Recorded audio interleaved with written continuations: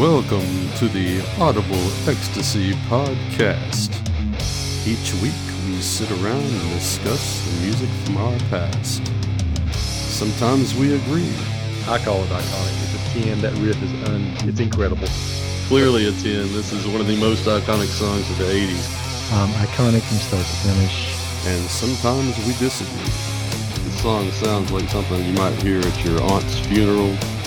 The absolute worst lyric ever. With the juvenile flush on that one, I'm not dealing with that. I'm not dealing with that crap.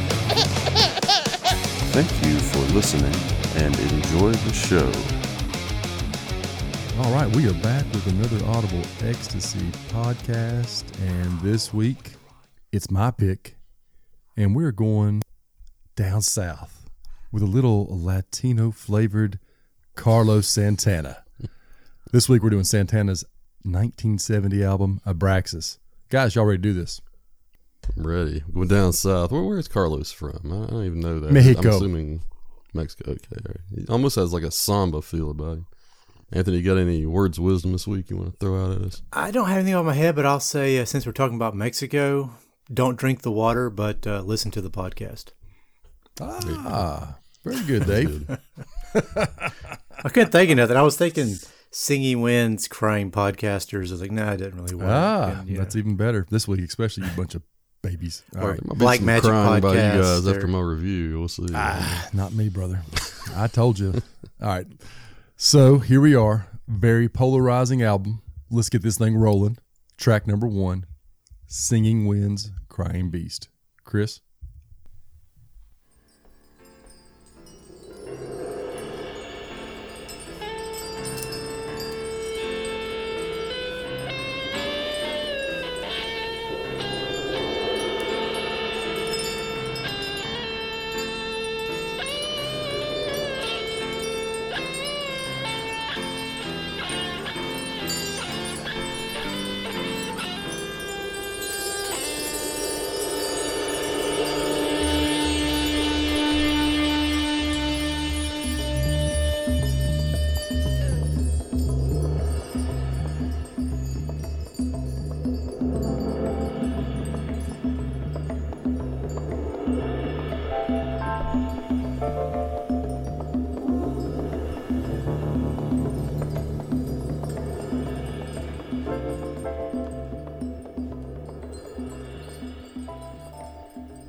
All right, guys, from the beginning, you clearly know this is going to be something different. It's an instrumental. It's got that creepy piano intro. Carlos slowly picking a few select notes and then eventually allows the volume to swell into this tune.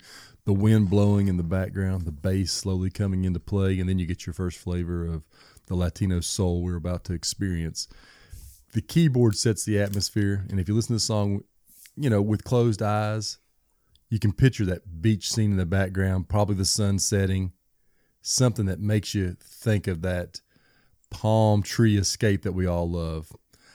Although it's not the best song on this album by no means, it's just a brief intro to what we're getting ready to listen to. I think it's somewhere between good and very good. I find this to be a 5.5. Chris, what'd you think about Singing Winds, Crying Beast?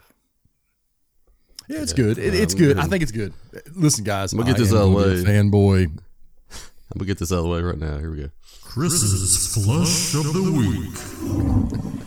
I figured. I get it.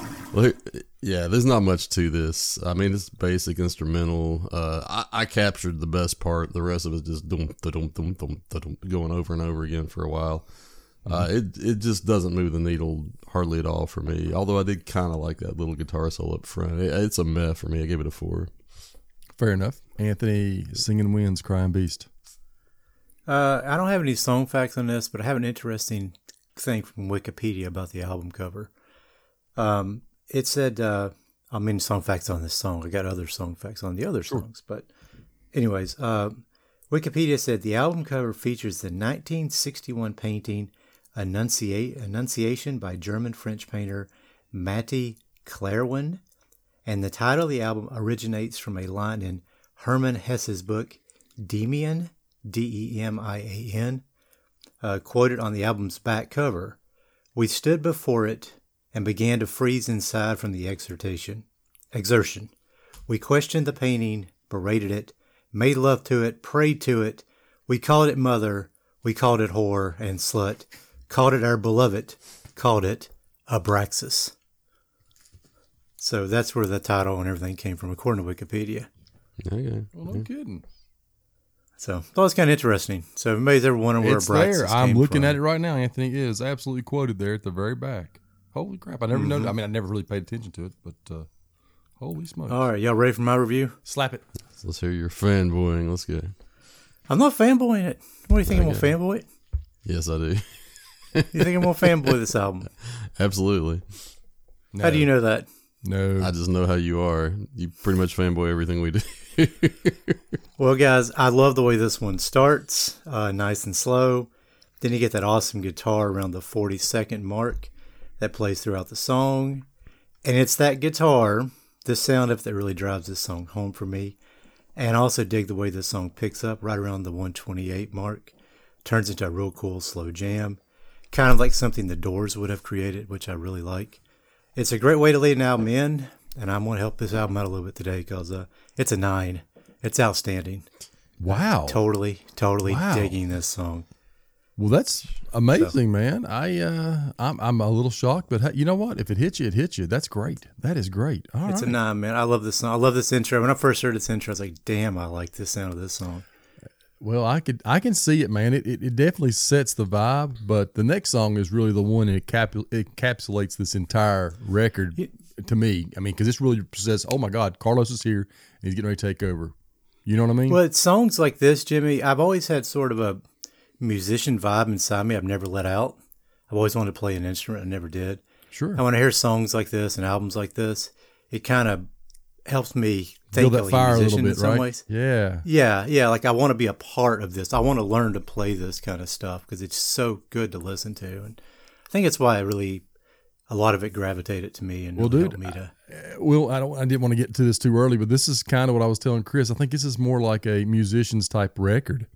It's got so much flavor in it that as a musician or somebody that likes to play on any kind of guitar, drum, bass, whatever it may be, this is the kind of stuff that reverberates within me because I love instrumental, as you guys know. I love instrumental, guitar rock. So yeah, obviously I'm going to probably start lighting up some flames here in a minute. But anyway, let's go ahead and go to track 2, Black Magic Woman / Gypsy Queen. Chris.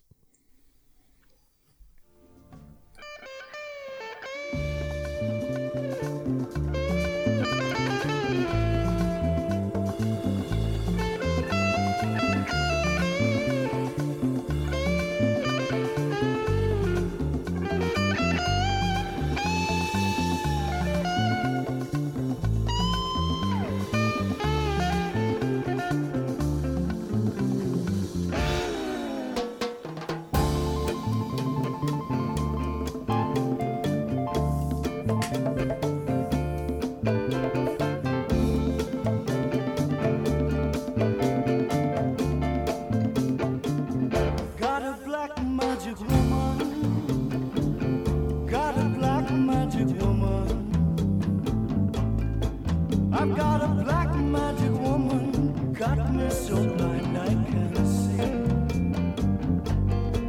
that she's a black magic woman. She's trying to make a devil out of me. Don't turn your back on me, baby. Don't turn your back on me, baby. Oh man, what about that guitar tone? Just that guitar tone is so delicious. Oh my God, could sap it all up. Anyway, Awesome in that song. this is one of the most popular Santana tunes, and it has that primitive Carlos guitar tone, which is notorious throughout his career. Everybody, when you think of Carlos Santana, you think about those long, grabbing notes that really sing to you.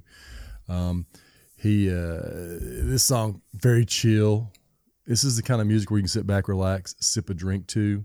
And this is the kicker. Can you believe this is actually a cover song? And I know Chris may have not realized that last night, but it's amazing. It's notoriously penned by Peter Green of Genesis. So this is back when Genesis was a blues rock band, or a blues band, if you will. Hey, Jimmy, was it Genesis? It said Fleetwood Mac in song. Oh, that's what I meant. Fleetwood Peter Mac. Green. It is Peter Green. You're right. Sorry, it's my daughter. She's a big Genesis kick. Genesis, man, get some good tunes. They do.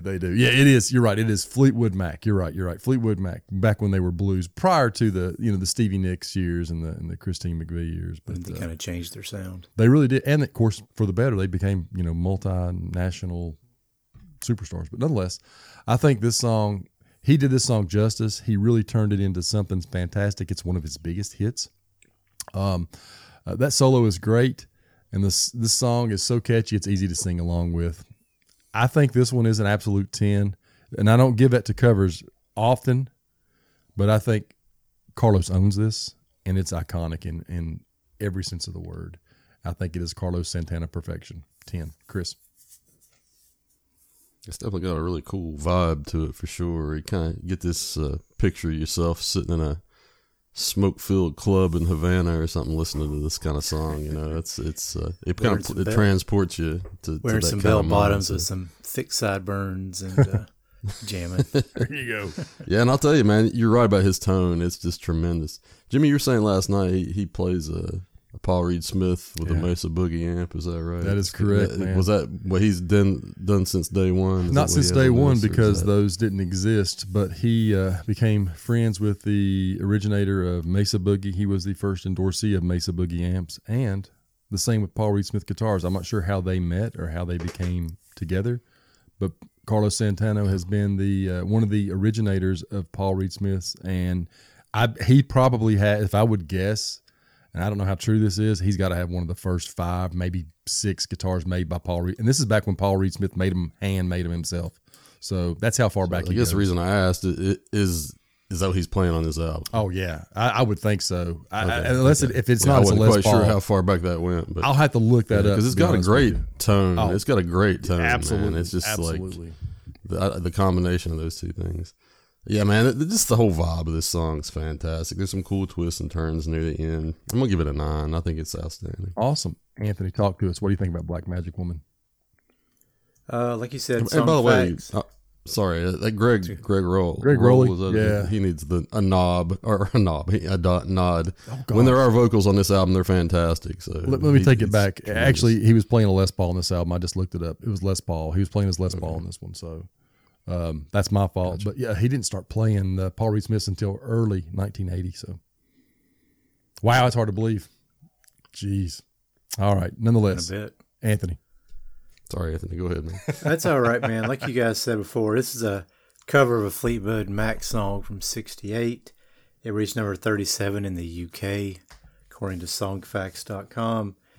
And it said the royalties generated by Santana's cover of this song helped sustain the song's writer, Peter Green, after he left Fleetwood Mac. Green gave most of his money away when he left the band and would have found himself destitute later in the 70s if he didn't get checks from the old hits. So this song was one of those songs that kind of helped him stay. I guess it shows you get a hit song and You can live off of it. you can live off of it. I mean, look at Margaritaville, for goodness sakes. Look what Jimmy's done that into. He's $1 billion empire. No doubt. But anyways, Black Magic Woman, Gypsy Queen, I'm really digging the way kind of the last song fades out and into this one. It's kind of cool. I like the intro too. You got some bass, some guitar, keyboard in the mix. That's nice. Once the intro lifts away, we are treated to an absolute classic from start to finish. And Santana does not disappoint on the guitar. Love the sounds of the guitar in the song. Everything else too, man, this is an iconic jam. It's a 10 in my mind too. It's absolute perfection. It's, I knew a few songs off this album before we got into it, and this was one of them. Awesome. So, yeah, it's a 10. Fantastic. All right. Well, let's go ahead and go to track 3, Oye Como Va. Chris.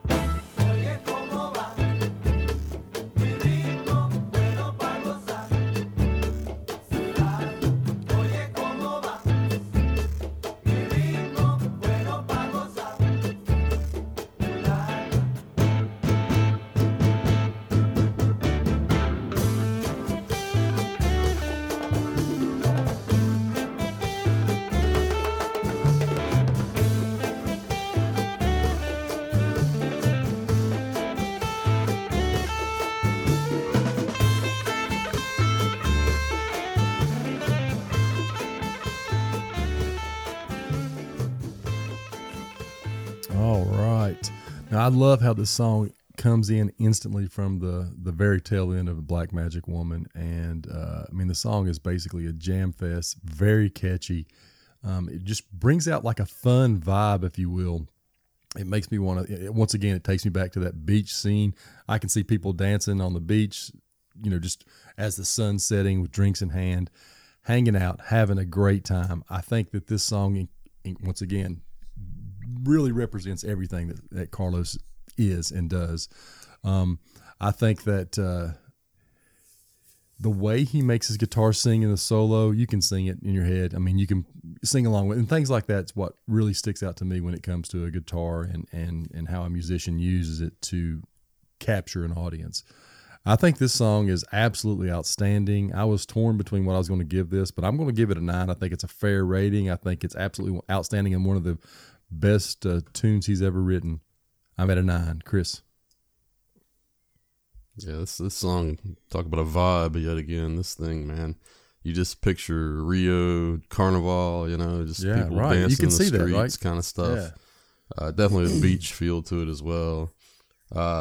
It's just an infectious groove. It's just and we're all sitting here just kind of like bobbing our head. Anthony likes to say, gets the feet moving and the toes tapping. So that's what he says. Yeah. Said that a lot over the years, haven't I? That's absolutely the perfect phrase for this song. I think it's the best song on the album. I gave it a 9 as well, Jimmy. Fantastic. Anthony, oye, como va? Songfacts.com said salsa legend Tito Puente, I think you've heard of him, right? I have. Wrote this song and recorded it in the early 50s. Tequila or something, if I'm not mistaken. I'm sure it is. We just alienated our Latin American community. Thank you, Chris, for being that way. Hey, all kind of people make tequila. It's a common thing these days. George Strait does. I'm messing with you. Trying to get us canceled on this podcast. Sammy Hagar. While Puente was very popular in the Latin community, Santana's cover became a hit and helped introduce Puente to a wider audience. On Santana's version of the song, everything, including the guitar wails and keyboards, follows the original music. And it says a mulata is a woman, mulatto being a male, of Caucasian, European, and Black African descent. The correct translation of the word oi is listen. The translation of the lyrics is thus, listen to my rhythm, good for fun, mulata. So, that's according to songfacts.com. You're talking about me, man. You talking about... That's songfacts.com. Just so you know, that is a racial slur, man. I'm just going to tell you what you just said. Well, that's in Songfacts. I can't help it. It's not me. I didn't say it. I repeat, he's quoting. I'm quoting songfacts.com. Fair enough. That's all I'm saying is I'm quoting songfacts.com. Take it up with them, not me. What's that? Leave it. Nothing. Let's go on. In my mind, Oi Como Va, this is another song that is an iconic jam from start to finish. I love the sound of the guitar in this song as well as the keyboard. I just enjoy everything about it. The drums, the bass, the keyboard, the singability of it, the way it ebbs and flows and grooves. It's a 10 for me, man. I think this is perfection for Santana. Yeah, I knew this song before you started the album. Couldn't argue that, Anthony. And I was torn. Honestly, I could, depending on how I'm feeling, I could probably go either way. And I was wondering, there was a commercial years ago. I think it was a Nissan commercial in the early 2000s. Did I hear it there? Or did I hear that on classic rock radio? I don't know where I've heard it exactly, but I knew this song before I came into this review. So. Oh, you probably heard it on both, to be honest, because I think they used a lot of his music on commercials back after about 1999 when he had that Supernatural album come out. Like, he exploded again on the scene and became like Thomas. Massive. Yeah. Well, it not just Rob Thomas. He has like a ton of, back then, music stars. But that was the big song, though. It was huge. Rob Thomas it was huge. Smooth. Yeah, it was huge. All Jim gets very defensive when I say that he'd be nothing without Rob Thomas. Carlos, I believe in you, and I know that you're one of the greatest. Okay, I disagree. I'm just joking when I say that. He's clearly a very talented guitarist, but Rob took him to the next level, and we can't pretend like he didn't, because, the whole country knew who he was at that point, so...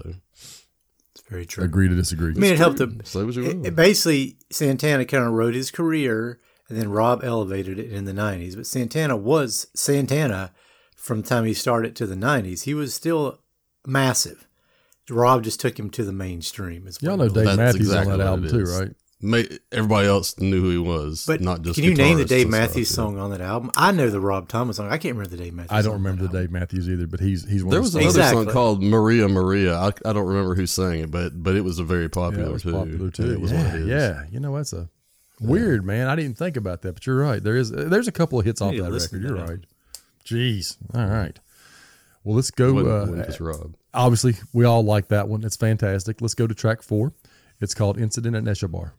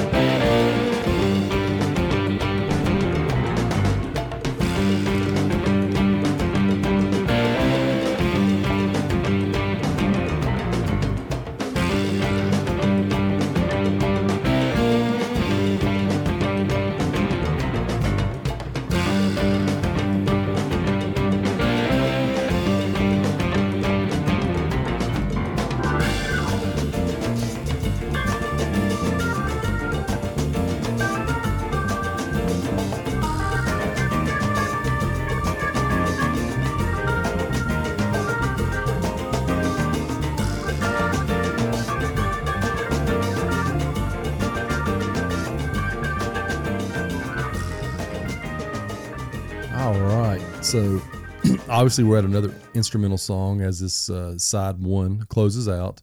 I absolutely think this song it's a rocking tune. It has so much stuff going on in this song. You've got some chill kind of soundings going on, but you've got some franticness going on. The drums, the bass line is really, really, real subtle, but it's there and it's kind of keeping this song at pace. I mean, it gives me like, I don't know, piano bar vibes in Cuba. I don't know how to explain it. That's kind of what I think about. I'm thinking about a piano bar in Cuba and people having drinks and cigar smoke is just swirling through the air. You know what I mean? That's kind of what I see when I hear this song. And the drums, holy smokes, I think it's fantastic. Once again, I'm a fan of instrumental music. I think this is a great way to close out this first side. I gave this one a 7. Chris, what do you think about Incident at Neshabar? Yeah, I think I know why you really gravitate to this kind of music, Jimmy. This stuff at times, I mean, obviously we have the great guitar. I know you're a big guitar guy, but also this is just like straight Miles Davis type stuff right absolutely. here. I mean, it's just very free flowing jazz kind of music. That's how I see this song. And I appreciate that kind of music as well. Stuff like it's hard to rate, man. I mean, it's, it's just like, cause it's kind of, it doesn't have a lot of structure to it really. It's just kind of like I said, kind of free flows. And, I think it's a very good song. I gave it a 6. Awesome. Dude. Yeah. I mean, it's For you like to I give say, an man, instrumental a 6, it's like a lot. Well, it's almost like trying to rate a Jackson Pollock painting. It's like, I don't know. I mean, it's good. I like what I hear, but I don't know how to rate it. I mean, what's a bunch of dots on a canvas, or a bunch of splashes on a canvas or something? I mean, that's kind of what this music's like. They're throwing a lot of notes in the air, and there it is. But like, Forgive him. He knows not what I he don't know, says. man. I guess. I get it. 6 for me. 6 for you. That's still better than I thought. Anthony, what do you think about Incident at Neshabar? This song and the next song, they start off like a chase scene in an old cop show. I can see this putting from the 70s. This could be the 70s cop show on TV. I can see both of these next 2 songs start out like that. Every time I hear, I see these guys in, what do you call this? Leisure suits chasing some perp through the streets, when I hear this, man. But, honestly, man, it's a hell of a groovy jam. When that guitar starts wailing, I'm hooked. It gets me every time. And beyond the guitar, which is, awesome, of course, the band itself is firing on all cylinders. Transitions are well done and flow smoothly. It's not as high for me as the last 3, but I'm still giving it a 7.5. Hey. It's somewhere between great and excellent. It's just a great jam. I just love listening to it, so. Fantastic. All right, guys. Well, let's flip this record over. We're going to go to track 5. It is Say a Cabo. Chris.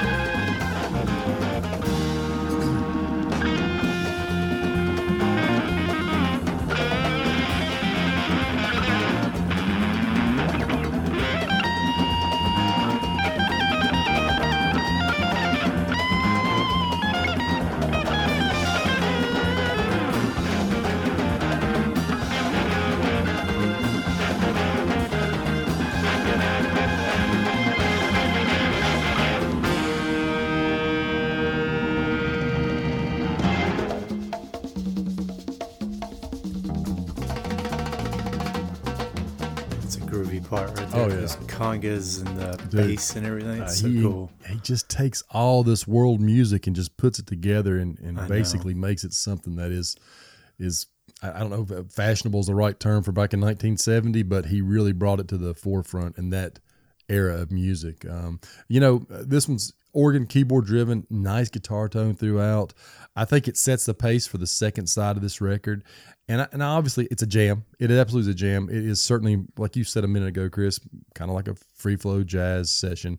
But this one obviously has that Latino flavor, that Cubano flavor. It's so. I think it's good. I rated this one a 6. I gave it a very good because I think it's a very good way to start side 2, and we're going to see some more experimentation here throughout the rest of this album. What do you think about the Say a Cabo, Chris? Yeah, to me, it almost feels like I think these old James Bond movies, and I hear music like this, and I'm like Dr. No, and some of just like the really old ones.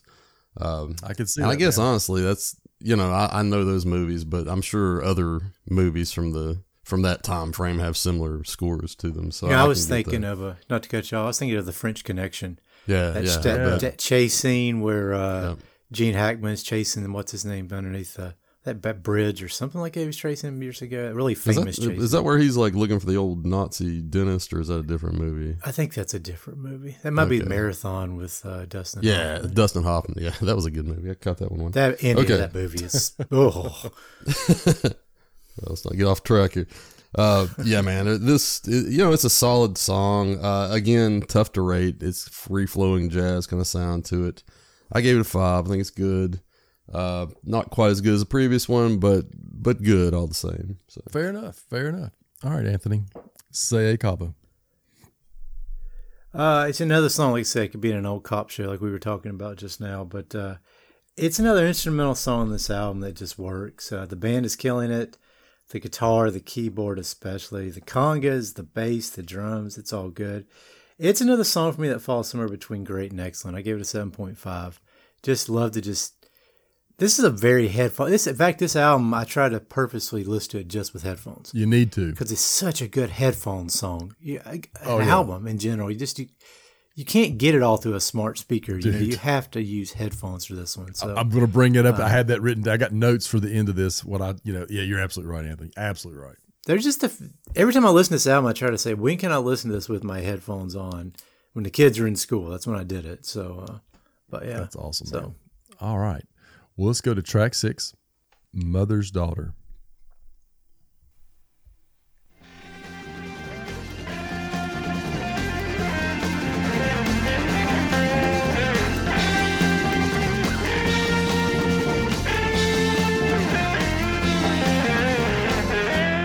Got no time for fooling with you, baby. Your stupid game is about to end. You played it out, thought you had it made, and it looks like someone passed you by again.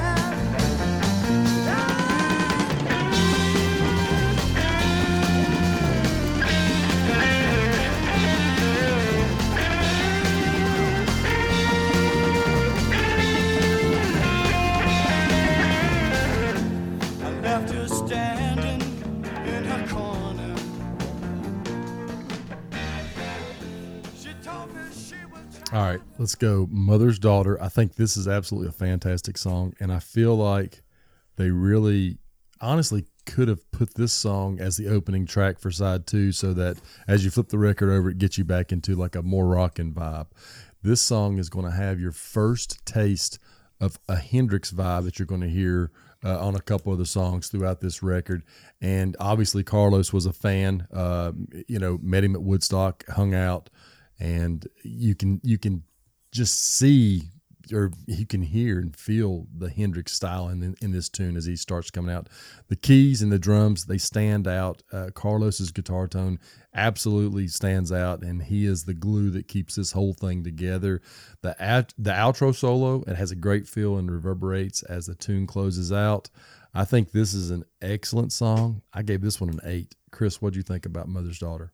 Yeah, pretty much just everything you said, man. You pretty much took all my notes. I gave it a 7.5. You're welcome. Next. No, I'll go ahead and say this. Yeah, man. I was like, this actually, here we finally got a real song. I mean, we got lyrics coming in. It's great, man. Greg sounds awesome. Definitely has that early 70s rock vibe to it.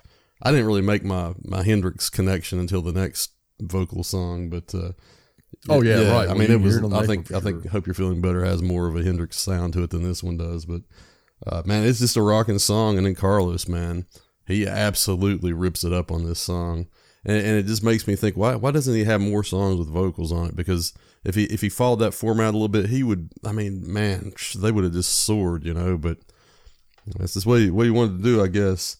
Yeah, but I put between great and excellent. I gave it 7.5. Awesome. Anthony, what do you think about Mother's Daughter? Songfacts.com, told from the first person point of view. This is about a man who is tired of being mistreated by his girlfriend. At the end, there's a twist. The man apparently had an affair with the girl's mother. Dun, dun, dun. So I don't know. I didn't read the lyrics. Dun, so dun, dun. Sounds a little bit like the movie Mrs. Robinson. What was that called? The Graduate? That twist at the end, Sorry to ruin it, people. I didn't mean to ruin that twist. But man, spoiler. Come on now. If you haven't seen it since the late frickin' 60s, you probably aren't going to watch it. But there's a 50-year grace period on that. I'm telling you what, man. And by the way, on spoilers there, I think. And by the way, Darth Vader is Luke's father. Sorry to spoil that one. Now you're starting to nice. Inch it up a bit now. That's late 70s right there. That's just mean. That's just mean. Anyway, no, that's probably 80. What was that, Return of the Jedi, when you found that out? Is that like... No, it was Empire. Very end of Empire. Empire. They were standing on that little walkway or whatever. And it's like, no, I am your father. No. So anyways, I'm not going to geek out that much, but... Anyways, I love the bass and guitar that leads this song in before it dives into a nasty groove. Enjoy everything about it. It's got that early 70s rock vibe, and it just works, man. Santana is killing it. Greg is tearing up those vocals. It's just a excellent tune, man. I gave it an 8 too, so really, really digging it. Awesome. All right, well, let's go to track 7. It's called Samba Party. Chris.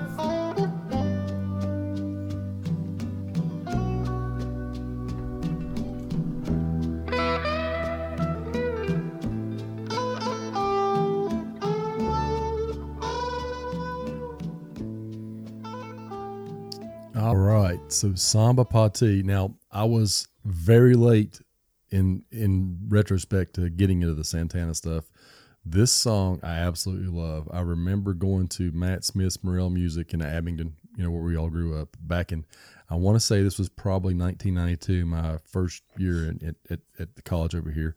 And I remember going in there, and they had the Paul Reed Smith guitar there, hand number. This is how old this thing was, blue.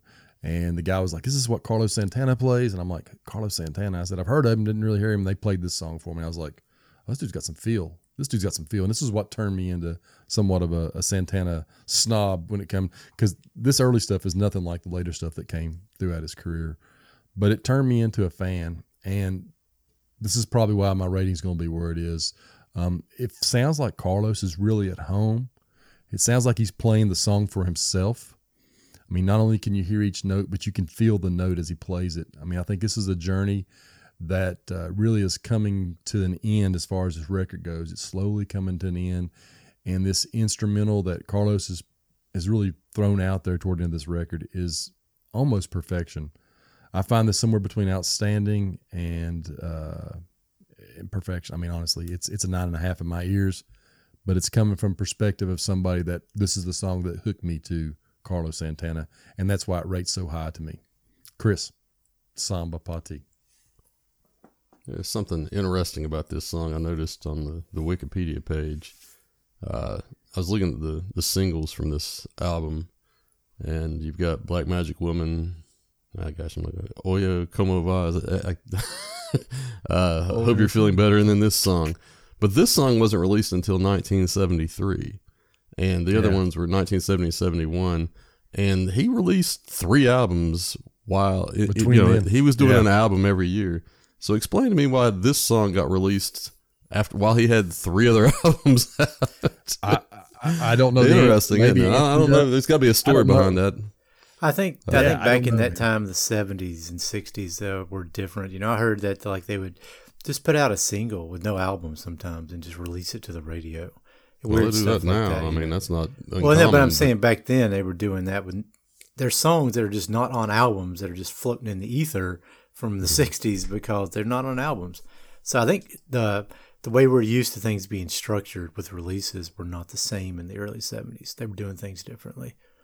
So maybe that's the reason why it's like that, Yeah, it looks that maybe a couple of people had redone it. I don't know. I'm not sure what to do. Yeah, there's been a couple people redone it. I saw that he was some jazz musician, some jazz guy was the reason why he wrote this song. He was drunk on the sidewalk or something. So interesting. I love anyway, yeah, man. I guess this is Ballad Boy's song for the album here. I mean the whole. This is an instrumental ballad. I guess you don't get too many of those. No. But I think that's what this is. To me, it's basically just kind of, man, I'm sorry, Jimmy. I know you love this song. To me, it's kind of bland. Man. No, you can kill it. I gave it 5. I don't think it's bad. There's nothing bad on this album, let me just say. And most of the stuff's not even meh. And this isn't meh. It's a solid song, but I don't think it's much more than good. So, yeah, I gave it a 5. Fair enough, Anthony. What do you think? Translated into English, according to songfacts.com, the title means Samba for You. I kind of like that. Been a good name for my podcast, Samba for You. Carlos Santana told Mojo magazine in November 2008 that he felt that this was his first recording when he was truly able to express himself. He explained, "I remember being alone one evening. Until then, when I heard my records, it was like seeing myself in the mirror, and there was no me there. Only a lot of other guitarist faces. B.B. King, George Benson, Peter Green. That evening I heard Samba Pati on the radio, and I looked in the mirror, and it was my face, my tone, my fingerprints, my identity, my uniqueness. Because when I recorded it, I was thinking of nothing. It was just pure feeling. I have a suspicion it came from stuff bottled up inside me that I didn't know how to express or articulate. I get angry because why can't I say what I really mean? Then Samba Pati comes out of me, and everybody understands it." So he basically just sat down and jammed, and he just let his conscience take over, float into his guitar, and out came this beautiful song. So just pure talent, man. Me personally, man, this is a sleeper hit for me on the album. One of two on this album that's a sleeper hit for me. I just love the way the guitar sounds in this song. So good, beautiful, soft, mellow. It's got this sort of, I call it easy crunchiness to it. It's like an easy kind of crunchy sound. You know those old crunchy guitar sound, but sort of easy at the same time. It's kind of different. Santana, is tearing it up. I like the way they bring the band in around him too on the song, which is really, really good. The transitions are really smooth. It's a 9 for me. It's outstanding.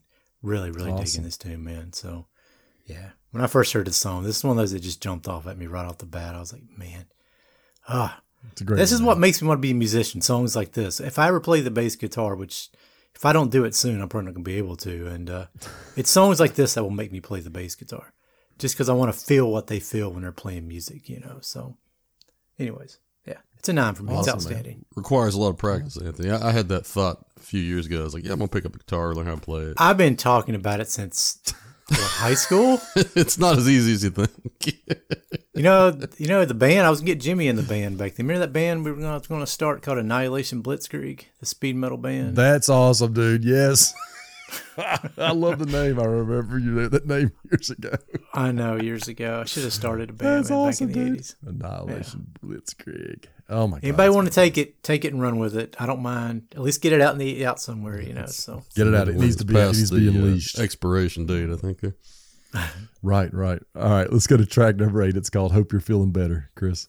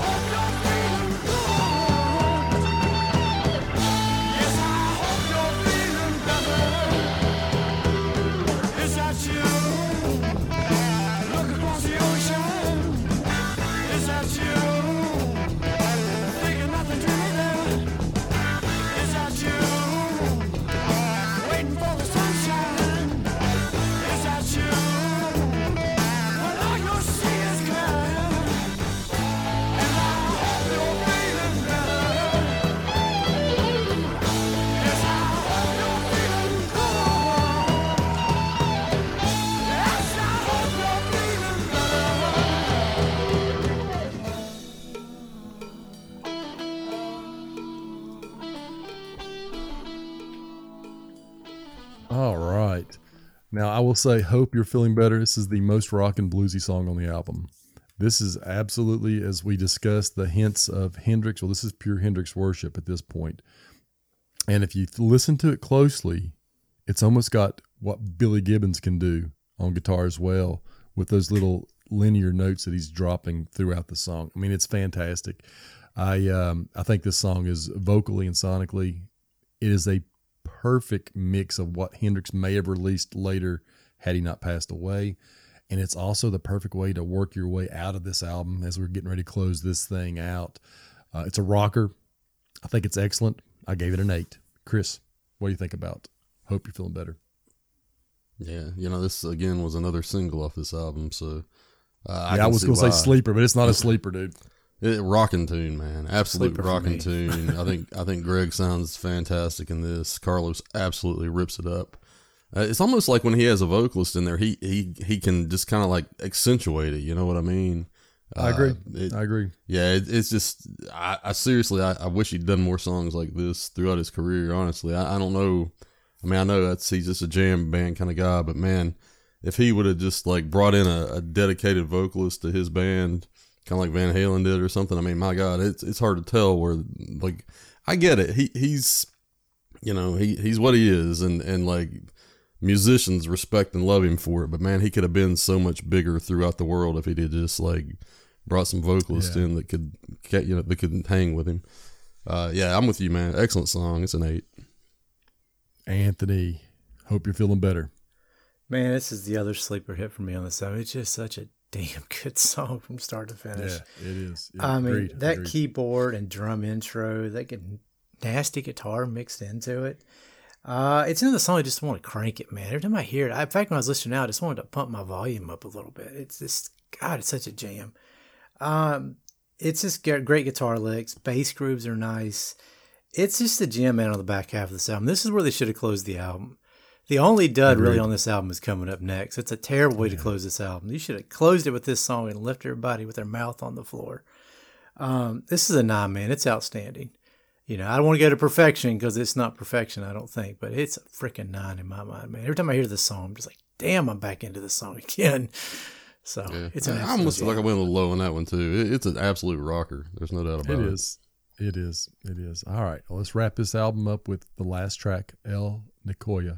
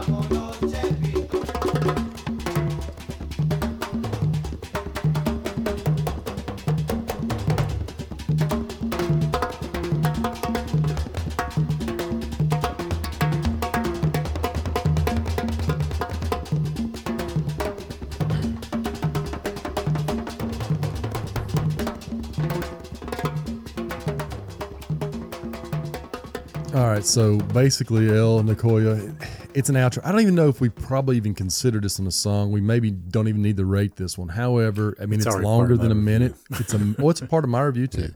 I do think it's a little bit of a calming instrumental, but it seems like it almost maybe a little bit too much. Perhaps you should have added something to the end of Hope You're Feeling Better and kind of closed it out there. I don't know. I was jokingly thinking about how I thought about this song this past couple of weeks, and there, if you're a fan of the Dave Chappelle show, there's a skit that he does where he is with John Mayer and they're playing tunes in a barbershop. I believe this is how it went. And Dave Chappelle says, you know, he's talking about making some kind of Spanish flavor song, and it's something that he goes, now you just cue the Spanish gibberish or something like that. And you hear these guys doing, you know, this Spanish stuff. And I don't know exactly what they're saying, but I get it. He's trying to slowly go out of this record. He didn't need to do that. He really didn't. He could have closed out the last, the Hope You're Feeling Better, and really left this album. And granted, this album's not long, 37 minutes, and this is a minute and a half, but still yet, I would skip this every single time. I mean, it's good. Nothing other than good. That's it. If that. And I'm being gracious when I say it's a 5. Chris, what'd you think about El Nicoya? I'm going to let Anthony go. I'd like to close it out if I could. Okay. Anthony, what do you think about El Nicoya? I was just thinking, man, like move this song to like before Samba Party, like have this kind of little jam and have it slowly slide out and then have that song sort of slowly fade in. It might actually flow really well together. You know, put it about in that spot on the album. For me personally, man, it's a decent tune. I do like the instrumentation in it, but it should have been somewhere else on the album. It's not a great closer. It's a 5 for me. It's good. I do like the drums. The drums are really cool. But that's about it. There's not really a lot to this song. So it's just a terrible way to close it out.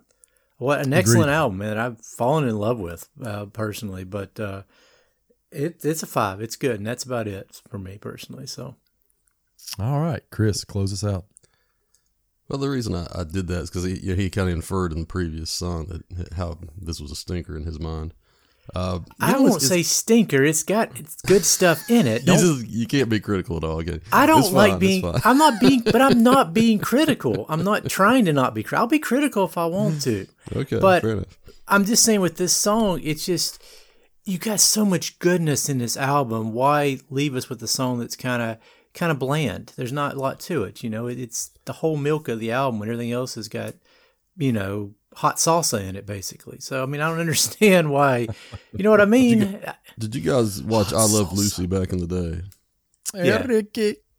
So, like, to me, you know, I was Ricky Ricardo. He was kind of like a band leader in a way, you know, that was kind of his thing. I kind of feel the same way about Carlos.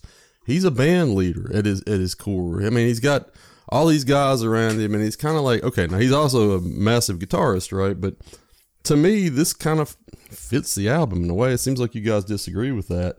I'm looking through all, you know, we were talking about how all these songs remind us of sitting in a club in Havana, sipping a Mai Tai and, like, you know, smoking the air with the ceiling fans going and stuff. And it's like, this feels like that, honestly. I can see this in some club somewhere. So it kind of fits what he does, I think.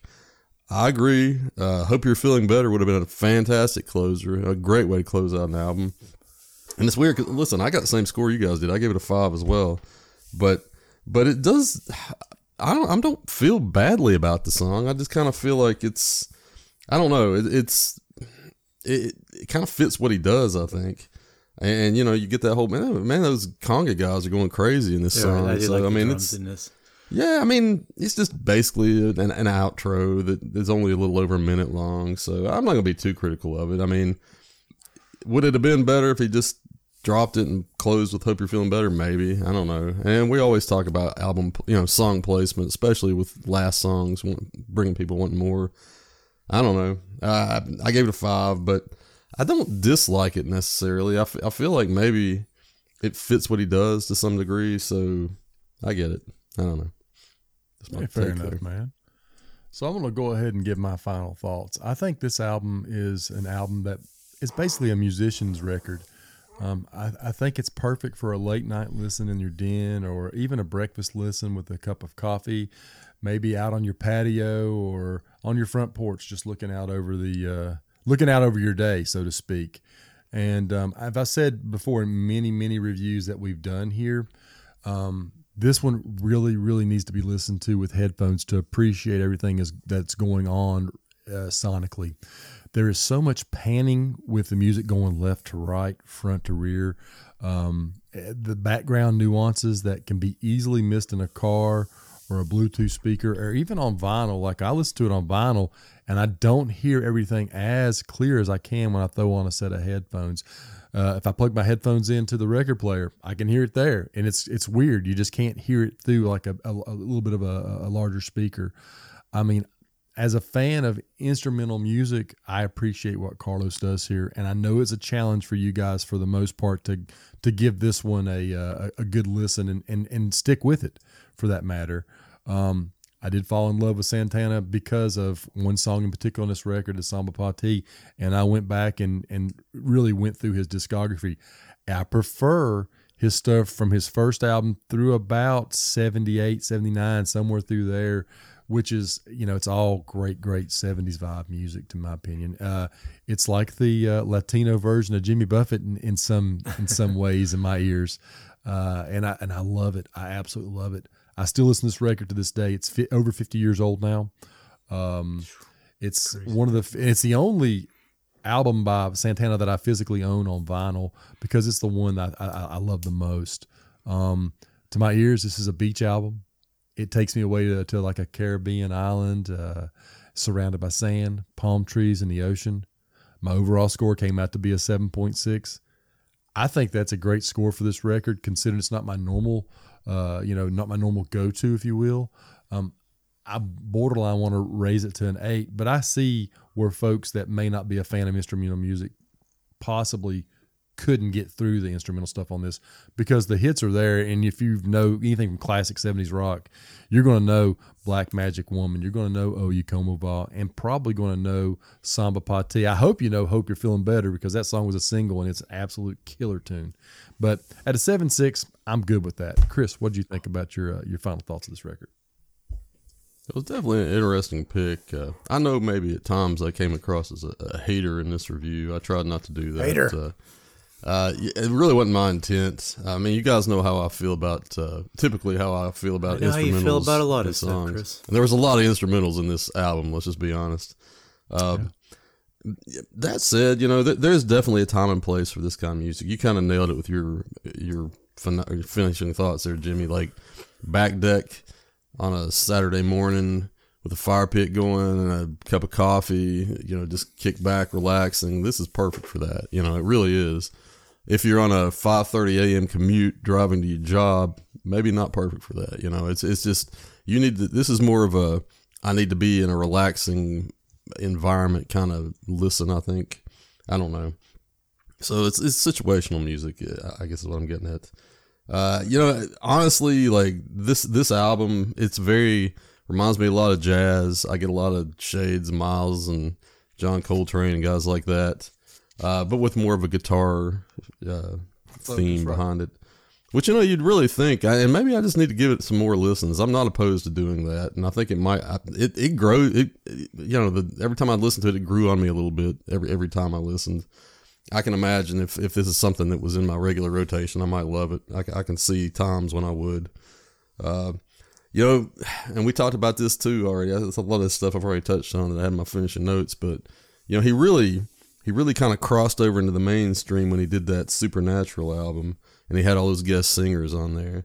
And again, I'll just touch on it. Like I guess he picked the lane he wanted to be in, but if he would have just, even this Greg Roll guy, like if he'd have used him as his, because I don't know what that guy did after. I know you say he started Journey, but like he wasn't in Journey for a while. Neil right? Sean came to the album after this, and him and Neil broke off, and he was the original singer for Journey. Yeah, so like, I mean, Santana could have used him as his vocalist and like created music with words and like lyrics and maybe been a much more mainstream artist. But again, that's not what he wanted to do, I don't guess. And listen, I'm sure this guy's got a great life, and I'm sure he's made a ton of money, and I'm sure he's very happy with what he's done in his life. So I can't knock him. I mean, it's pretty smart, I guess, what he did. Yeah, man, pretty much I'm just rambling at this point. I don't have much more to say. I gave it a 6.4. It was very good in my ears.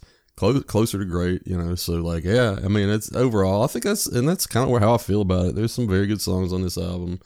There are touches of just absolute exceptional music on this. I mean, yeah, right. 6.4 seems like a fair score. I get it. The songs that soar really soar, and the songs that are just low, they're so low that they can't help the album. They can actually, but none of it's bad. Even like right in the middle there with that incident at Neshabar and Saya Cabo. I mean, it's all just like freeform jazz kind of stuff. I don't dislike it, man. I mean. So I don't know. It just, you've got to be in the mood to listen to music like that, I guess. And if you're not, it's not going to hit you. Yeah. I agree. All right, Anthony, your final thoughts. Yeah, I said it's a great pick. I really enjoyed listening to it. And, listening to it over the last 2 weeks really makes me glad we started this podcast, because I would never listen to this album without this podcast, pure and simply. Oh, wow. I mean, I really wouldn't.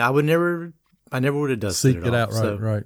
Yeah, I wouldn't seek it on. So one thing I love about the podcast itself is that it's exposed me to a lot of great music, like early ZZ Top and, these guys, the Santana, and just stuff I never would have listened to.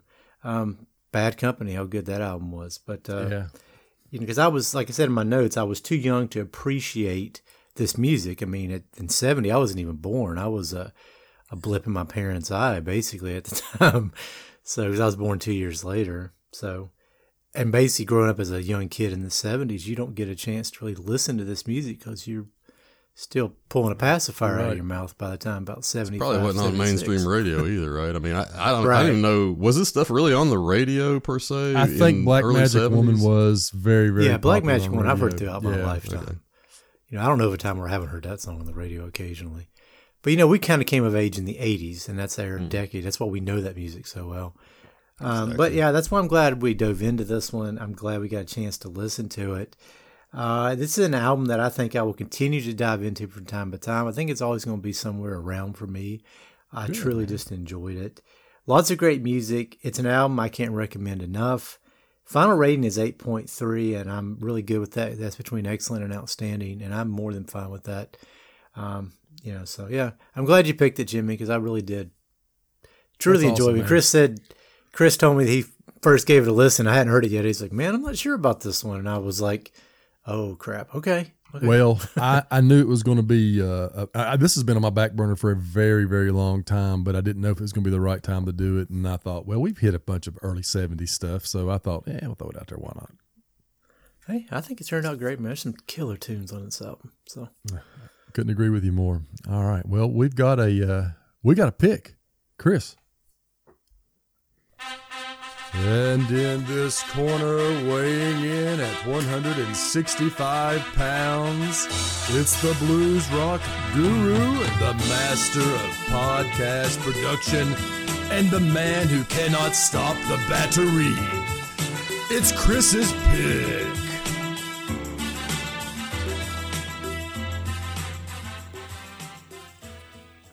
All right, buddy. Let's see what you got. Well, I'll tell you, I had 3 albums that, actually 4, that I was considering this week. We've never reviewed any of these people, by the way. Awesome. But that's awesome. Yeah, I'll tell you what, since we did this album and we brought the guy up a couple times tonight, I'm going to go ahead and segue into the 1996 album from Matchbox 20. It was their debut album.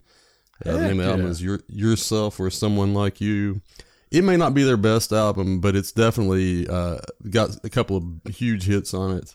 And I listened to it a few times this past week just to kind of give it a test run to see if you guys could stomach the whole thing. Stomach it. It's something I could sing from beginning to end. So this was a huge one back in the 90s. I will say, I'm curious to see how y'all feel about it. I think Anthony, I don't know how he feels about it right now. It's probably something he's thrown up in his mouth in a little, and then he's going to grow to love it at the end of the 2 weeks here, would be my guess. But it's 90s feeling, man. I mean, kind of like Hootie was. I mean, it's got that 90s feel to it, not grunge. I don't mean that. I mean, there's just like a sound it's to 90s it. rock, right? Yeah, yeah. It's definitely got like a I don't know, it's slightly dated maybe, but it's got some great songs on it. So hope you guys enjoy 2 it. weeks. I got 2 weeks to take the vomit out of my mouth. So we'll see. You do. Got 2 weeks to brush my teeth, get it kind of clean again. So. I think, and I might be speaking a little bit out of context here. I think you're going to like this one, Anthony. I really do. I do. You loved Hootie. This I is haven't listened to this. In my mind, Chris it's in the hinted same vein. I haven't listened to it since you hinted to this possibility, and I'm looking forward to, because I'm, like I told you last night, I'm a huge fan of Matchbox 20's second album. I absolutely love that record. But I am looking forward to giving this one a spin. So I haven't listened to it. I probably haven't listened to this since the 90s.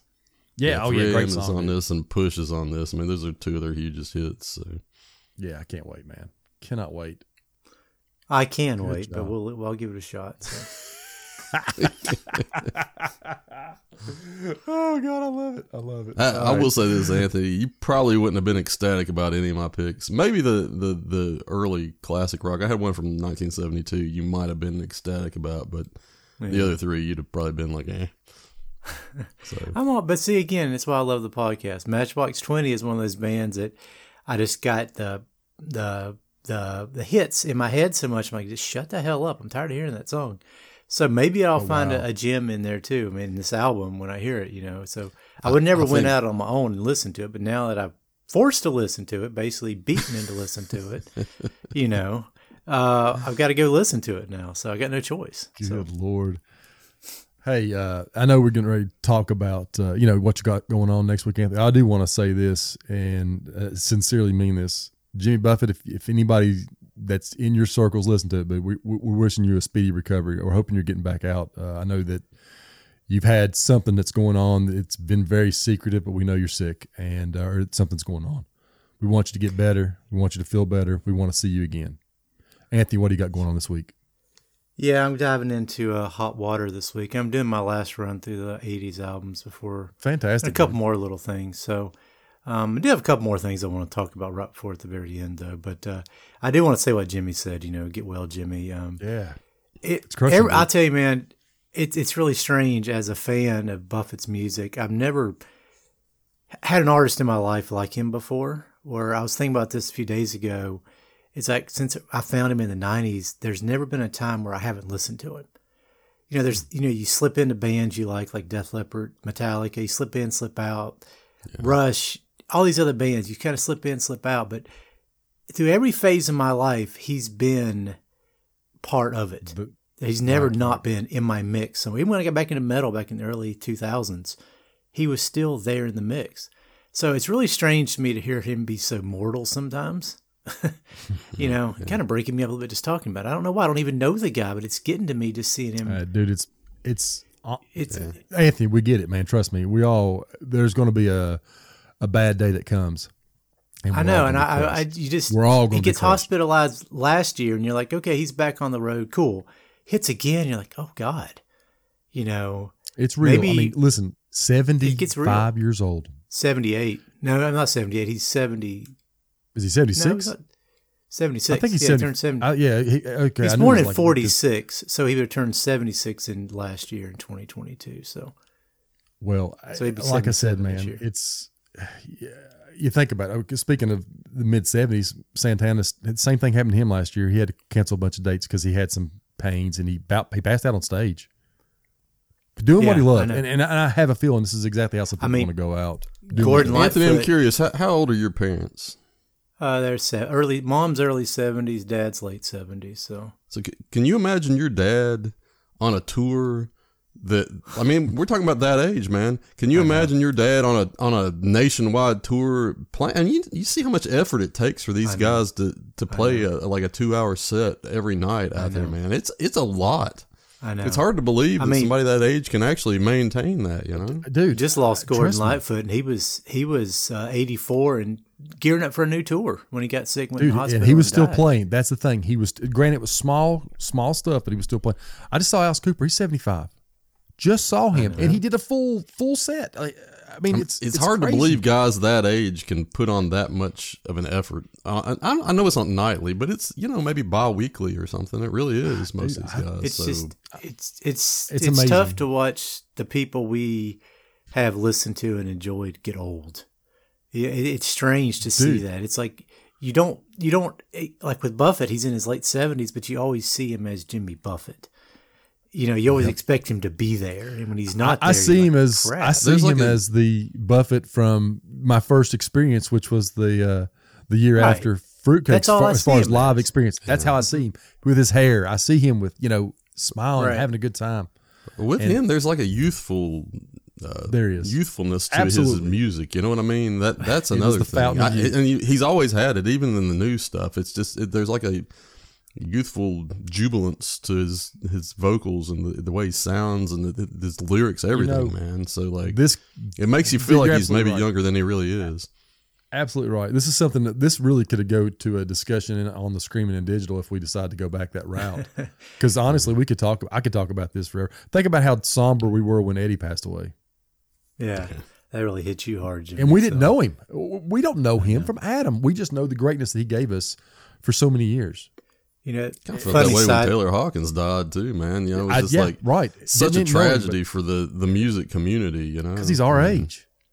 I was listening to the License to Chill podcast on Monday. They were interviewing Timothy B. Schmidt, and he was telling a funny story about Jimmy Buffett. He was like, he gave the impression that Buffett was staying at Schmidt's house, and he's like, well, it's Jimmy. We finally all had to go to bed, but Jimmy was, still doing his thing. It's not like he was really exuberant. And he finally crashed out. But he said the next morning, his wife, Timothy B. Schmidt's wife, was given a pregnant yoga class. And Buffett just comes strolling through the kitchen to get something out of the fridge. And one of the girls is like, was that Jimmy Buffett?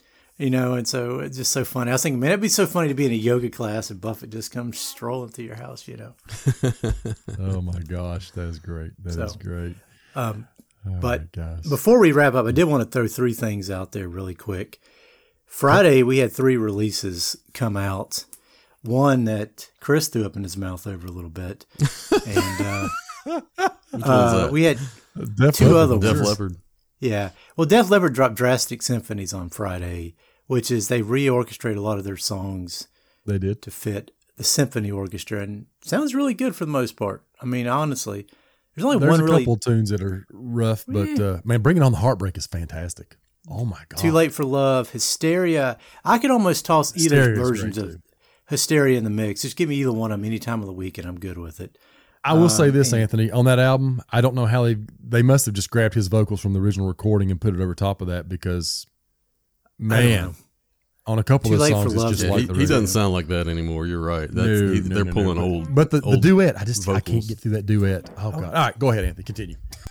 I just want to throw that out. And then Ghost had Phantomine come out, which is Phantom of the Opera, Iron Maiden, really good cover. And Dave Matthews dropped an album too. So, and Walk Around the Moon is the highlight on that one so far for me. I haven't even listened to that yet. I got to It's give good. that a spin. If you like Similar to- Dave, it's good. Similar man. to Beach House on the Moon, would you say? No. It's just, if you enjoy Dave's music, it's a good album. I used to man. love Dave, man. I used to but love he lost Dave, me a man. I long time worshipped ago. the ground. Yeah, I used to worship the ground he walked on for a minute. But there.